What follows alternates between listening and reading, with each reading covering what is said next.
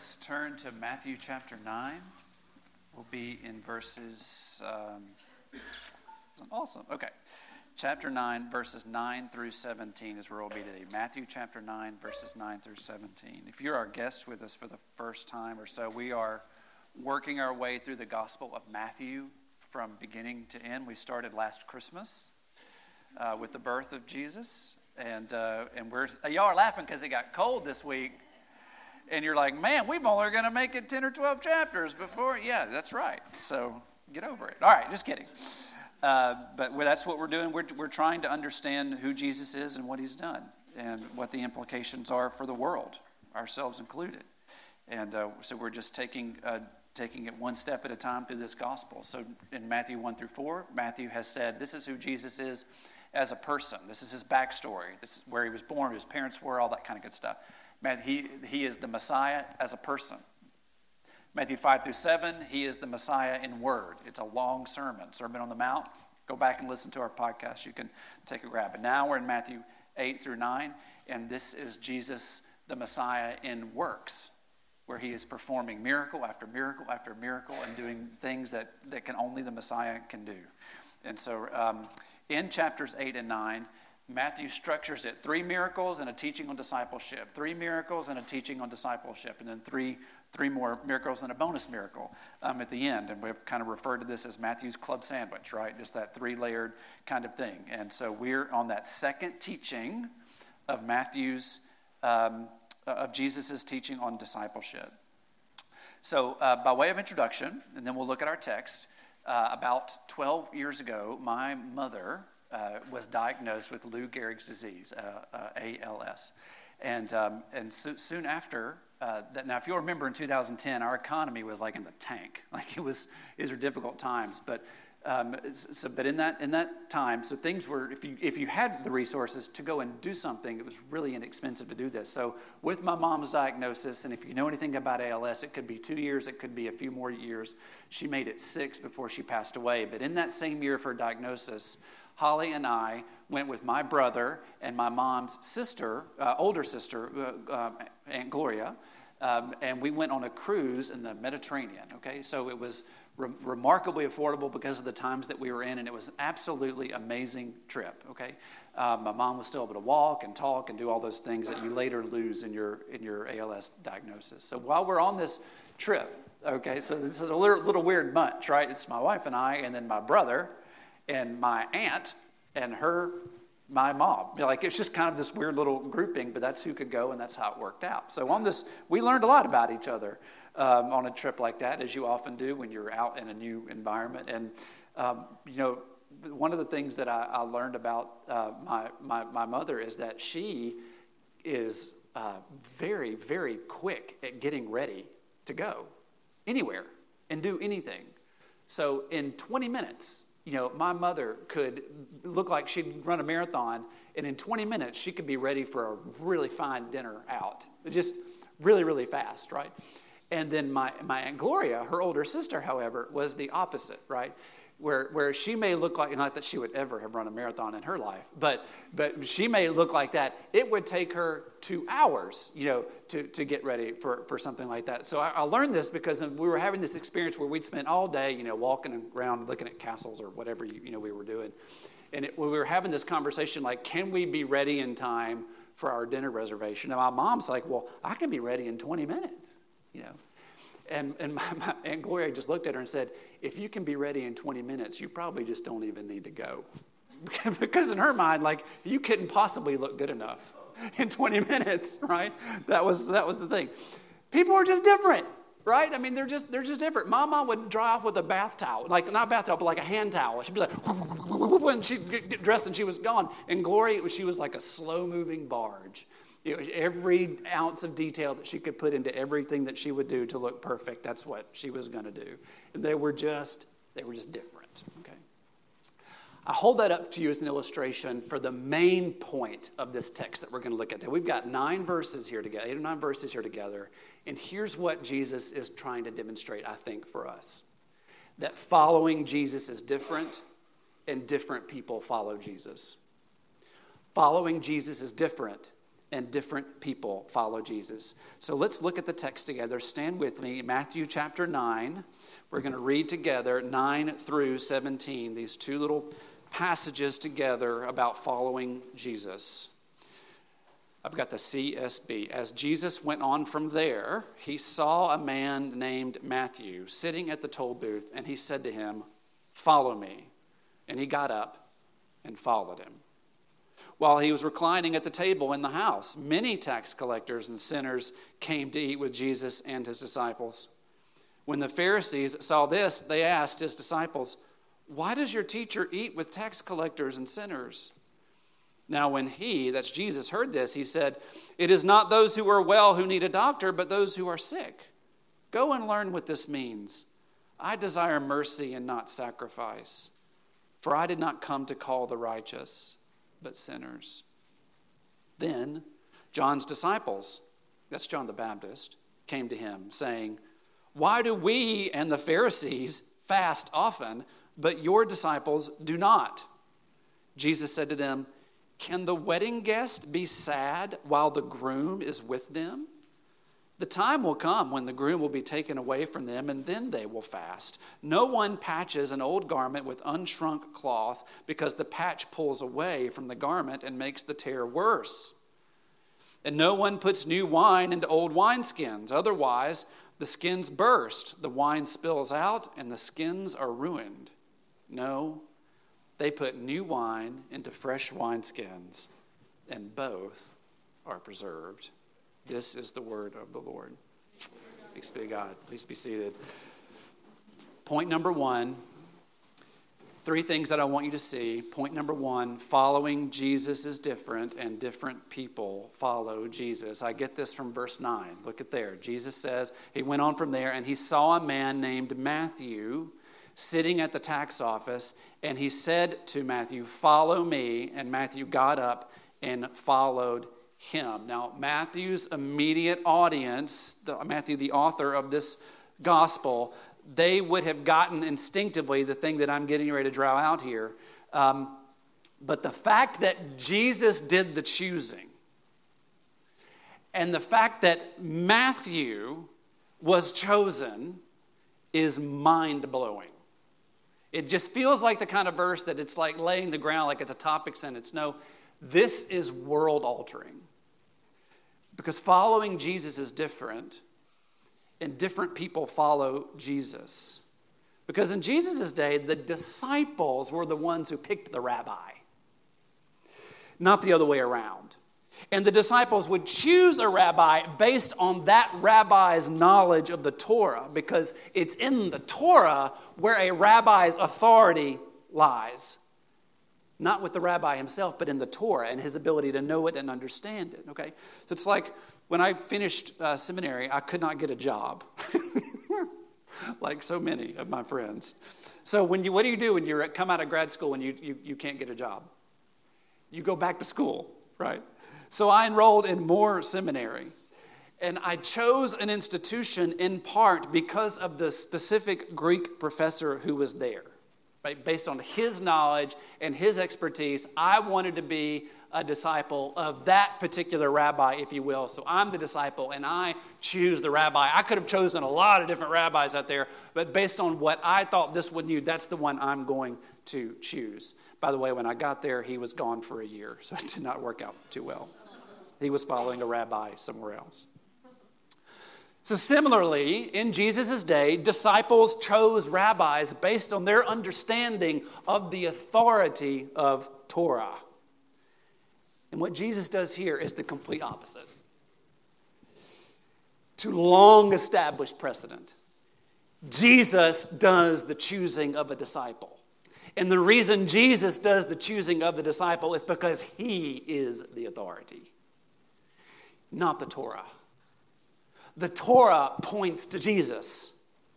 Jesus is the fulfillment of the Torah, if you'll remember from Matthew 5. So Jesus is not trying to prove himself to potential disciples. He is the authority, so he chooses the disciples. Okay? And did you notice the terms of the relationship? He saw Matthew sitting at the tax office, and Jesus said, "Follow me." That's it. Those are the terms. If you're going to enter into a discipleship relationship with Jesus, follow me. Those are the terms of service, which was radically different from the standard practice of the day, right? So, because typically being someone's disciple was a means to another end. You would choose, so if I'm going to grad school and I choose a Greek professor to follow, it's not so that I can follow him forever. He is a means to another end, pastoring a church, teaching at another institution, getting my own band of disciples together. And that was the case in Jesus' day too. You would choose a rabbi, but you wouldn't choose to follow him into perpetuity. You would choose to sit under him for a little while so that you could have another career doing the same thing that he was doing. Okay? That's what it meant to be someone's disciples. But for Jesus, that's not the case. Jesus is doing the choosing, and the terms of service are, follow me. You're not going to graduate. You're not going to move on to something greater or different. And did you notice who Jesus chose? Look at verse 9. Matthew sitting at the toll booth. Okay? Jesus chose a tax collector. Now I want you to go back into your mind in grade school. And I want you to think about you're being in third grade and you're on the playground and you've got 15 minutes of recess. And in my day, it was kickball. Weather permitting, kickball was your morning, okay? And I want you to imagine that you're a captain of one of those teams and you get to pick first. Who are you going to pick? I can tell you who you wouldn't pick. You wouldn't pick Matthew. Because Matthew's the worst, okay? He cannot catch. He cannot pitch. He cannot kick. He is slower than molasses. And all of his best friends are on the other team. But that's who Jesus picked. He picked Matthew. Now, just a couple of Sundays ago, Jesus warned a scribe of the law and someone else about the cost associated with following Jesus. A scribe. Okay? But when Jesus saw Matthew, who was infamous, an openly despised Jew, working for the Roman government, taking money from Jews, giving it to the Romans, taking more than he was supposed to because all tax collectors were thieves. Jesus chose him and he said, follow me. Jesus, the one to whom the Torah points, the one who fulfills the law, the very authority of God himself, the same one who with his voice calmed the wind and the waves just a few days ago, looked at Matthew and said, follow me. The ability to be a disciple of Jesus sits with his authority to call you, not your desire to choose him. I'm going to say that again. The ability to be a disciple of Jesus sits with his authority to call you, not your desire to choose him.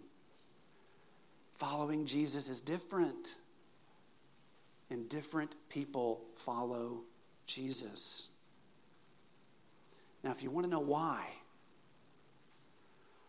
Jesus chooses different people like Matthew and why those who follow Jesus are different, you're going to get an answer in verses 10 through 13. Look at the text. This is why. While he was reclining at the table in the house, many tax collectors and sinners. He chose Matthew and the floodgates opened. If he'll take Matthew, let's go. They came to eat with Jesus and his disciples. When the Pharisees saw this, they asked his disciples, why does your teacher eat with tax collectors and sinners? And now when Jesus heard this, he said, it's not those who are well who need a doctor, but those who are sick. Go and learn what this means. I desire mercy and not sacrifice. For I did not come to call the righteous, but the sinners. I love this so much. In Jesus' day, in Jesus' culture, to eat with someone was to accept someone. Holly and I were out to dinner the other night on a date night, and two tables down, the restaurant was largely empty, and two tables down was a first date, blind date. Like maybe they had met through an app or something, right? So it was, they were not accepting one another. They were meeting one another in our culture. To have a meal in Jesus' culture was to accept someone. Therefore, pious people only ate with people that they thought were pious, and so on. It's like rush week in college, except it just never stops. Okay, you're always trying to find out who you match with. Okay, that's not the way Jesus went. Okay, Jesus, who is God in the flesh, the one who controlled the weather with his voice, the one to whom the Torah is about, Jesus chose to eat except tax collectors and sinners, people like Matthew, people who were infamous in the communities for lives that are moral dumpster fires. That's who God chose to be with, which is a really curious thing if you're a Pharisee. So the Pharisees ask, why does your teacher eat with tax collectors and sinners? And what you need to hear is why does he accept them as human beings? They aren't good enough for us. How could they be good enough for him if he claims who he is? It just is different. They don't get it. And this question is not just about curiosity. It's actually a critical statement. It's the way it's structured in the Greek is like, can you believe this guy? I mean, how does he even eat with you? They're incredulous. So Jesus responds with a very well-known parable in his day in verse 12. When he heard this, he said, "It is not those who are well who need a doctor, but those who are sick." So Jesus has already taught this parable in action back with the miracles that we've seen, right? He's literally healed sick people. But now he's doing it with words. So you had sick outcasts, and he healed them. You had sick pagans, and he healed them. You had sick women, and he healed them. And then you come to the paralytic, and Jesus uses that man's illness to transition the conversation away from physical healing toward spiritual healing, where he forgives sin. And now Jesus is accepting and eating with known sinners, and he speaks the same parable and he applies it differently to our spiritual state. And here's what he's saying. He said the reason that following Jesus is different and that different people follow Jesus is because it's not those who are well who need a doctor, but those who are sick. He's revealing something about the heart of God that we need to understand. Jesus is a doctor, we are sick, and Jesus is making house calls. 2020, February, first week of February, my dad brought everybody into Orlando, Florida for a week-long vacation in Disney World. My brother, his wife, my other brother, his wife, and their two kids, our four, so 6 of us, and my dad and my stepmother. It was a great trip. First day was amazing, and that night, Luke got a raging fever and was laid out in my lap in a restaurant, and we're like, here we go. Like, you get here, and this is what's going on. February 2020. Okay, so he's sitting in my lap, and we handle sickness a little bit differently than my brother and his wife, and she's a nurse practitioner, so there's really no telling her how we're supposed to handle anything related to sickness. You know how that goes.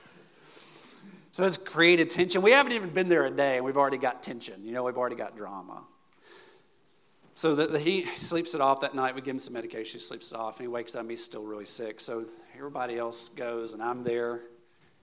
It is like it's a viral. We passing this thing along. It's not even COVID yet. Well, it probably is COVID yet, but nobody knows it, right? But so it's like, we got to figure out how to go to the doctor. So I call an Uber, and we go. He said, "Well, we'll go to this place where all the Disney people go." And we go in there, and it's packed.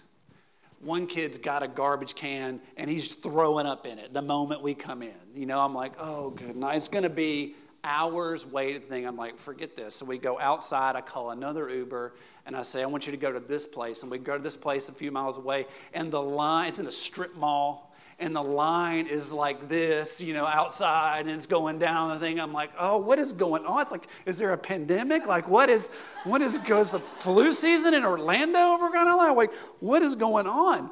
So we go back to the room. I'm like, what am I going to do? And I get on there. I get on the internet. The internet's amazing. The internet is amazing. How come I didn't find this? Did you know that for under $200, a physician who is retired, gentle and wise in his late 60s will come to your Disney resort room and do a flu test and a strep test and give you medicine? He'll do all of it for under $200. He makes house calls. It was amazing. He had strep, not COVID, by the way. It saved us because Abby got strep the next day, and we knew exactly what to do. It was so great. Jesus wants you to understand that's who he is. He's a doctor making house calls. Okay? He wants us to understand this. And so he quotes Hosea 6:6, which is in verse 13. Go and learn what this means. I desire mercy, not sacrifice.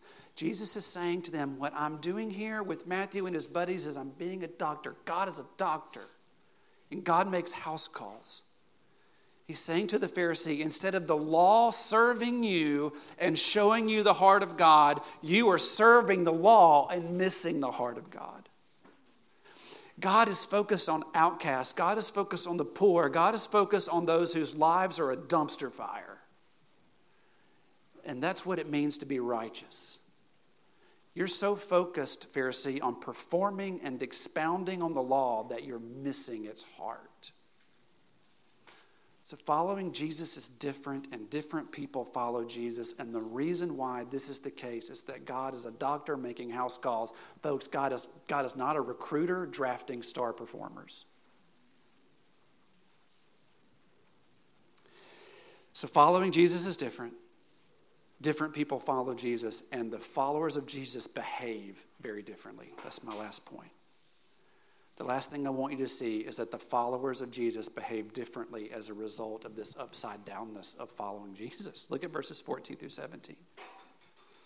John's disciples, John the Baptist, came to him saying, why do we and the Pharisees fast often, but your disciples do not fast at all? Okay, this is the implication. And Jesus said to them, can the wedding guests be sad while the groom is with them? The time will come when the groom will be taken away from them, and then they will fast. No one patches an old garment with unshrunk cloth, because the patch pulls away from the garment and makes the tear worse. Some of you are old enough to know exactly what this means.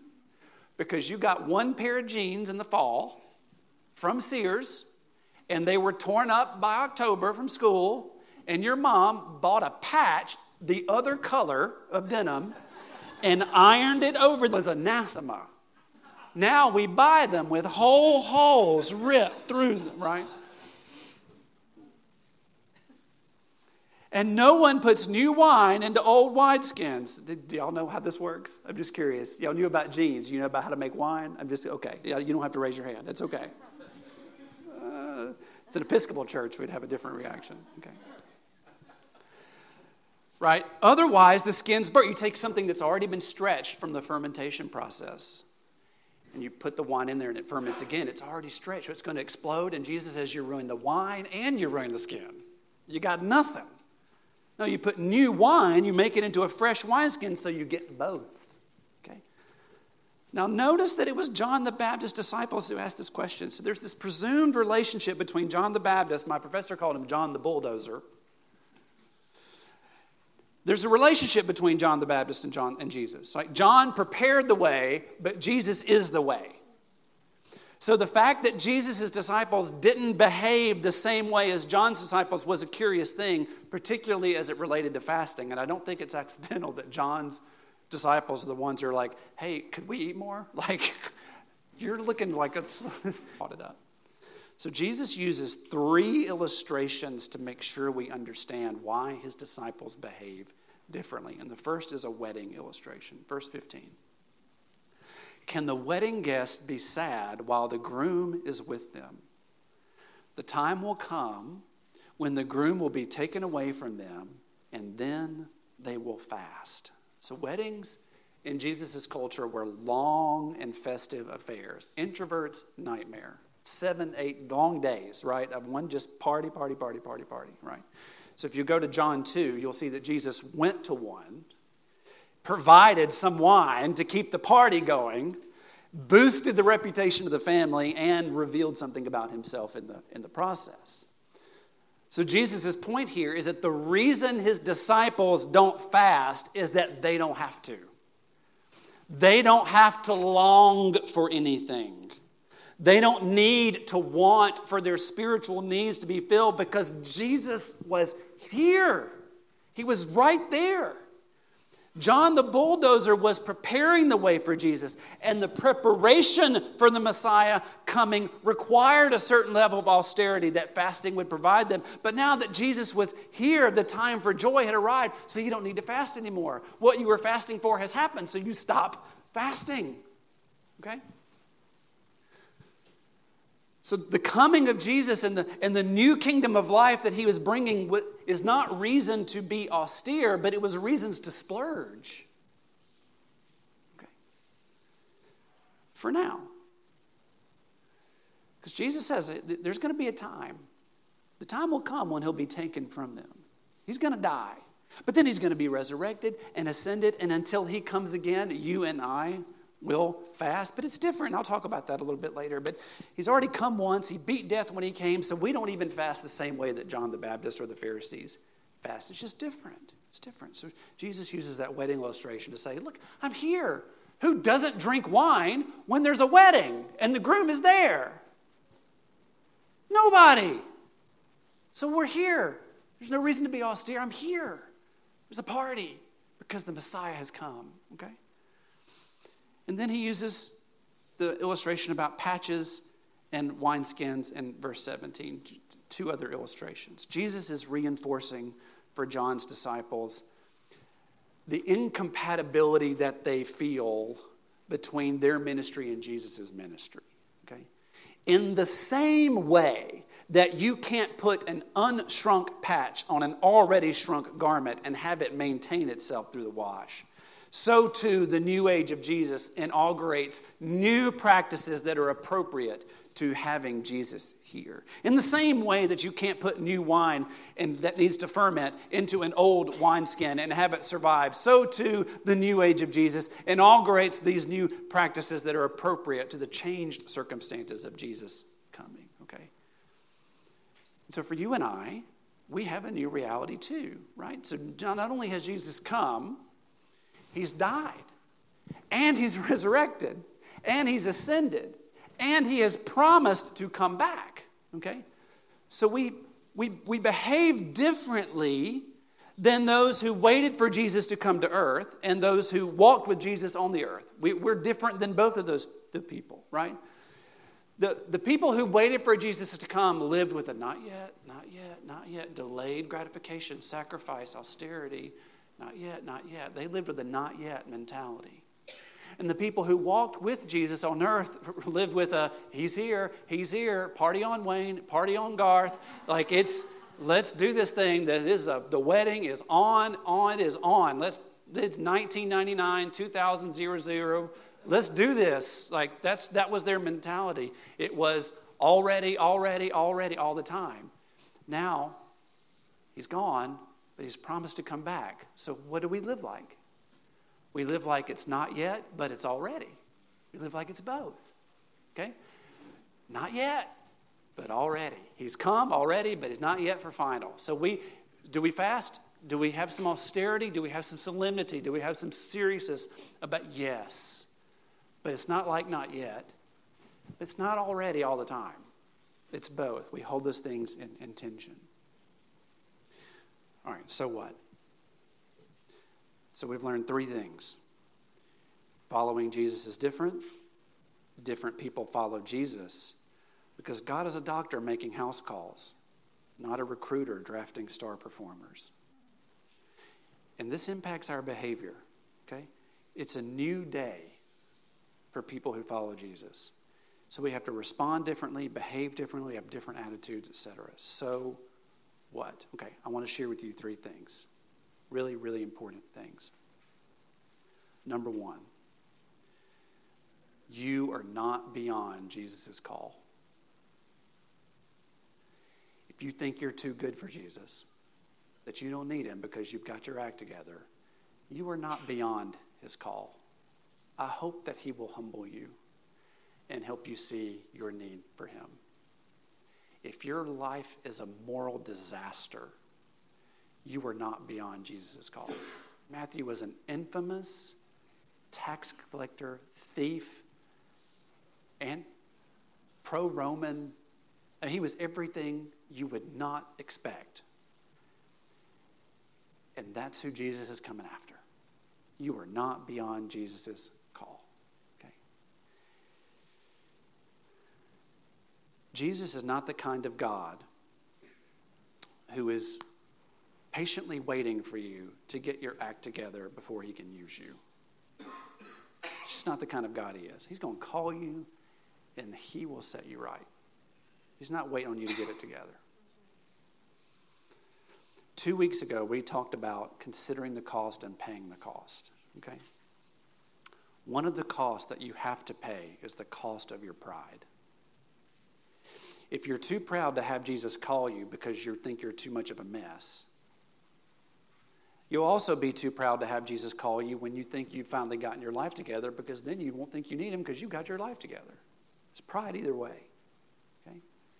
You are not beyond his call. Just lay down your expectations that you need to get to a certain place for him to be willing to take you in. He chooses people who get there. You've got to get there. So you're not beyond Jesus' call. Number 2, we need to be open to who Jesus is going to call. If we're honest, we bring preconceived notions or ideas about who Jesus is capable of calling, or who he's going to call, who he's likely to call. We need to be wide open to who Jesus can call. One commentator put it this way. He said, all Christians would do well to reflect on their demeanor, their lifestyle, and their words, what those things convey to others, especially unsaved. This joy of salvation and the lively presence of Jesus, or whether they can communicate, even unwillingly, a dour, judgmental attitude that is quicker to point out the wrongs of others. We need to consider, even as the message of the gospel remains unchanged, whether the methods of evangelism, preaching, church growth, music, worship that were once effective in some circumstances have turned counterproductive and need to be replaced by new methods that will more effectively win and minister to the current generation. I have concerns about the church in general, not us. I do not have these concerns about us. I have concerns about the church in general, that we communicate to a lost world that they have to get their act together in order for God to admire them and want them to be on his team. Folks, that's why Jesus came, so that Jesus performed on their behalf and paid their sin for them, paid the price of their sin for them. Now what's required is belief, and then the work begins. So if we convey to a lost world that until they find themselves and get to a certain set of morality that's acceptable to God, then he'll do something with them. We're not preaching the gospel, we're preaching Phariseeism. We need to be open to who Jesus can call.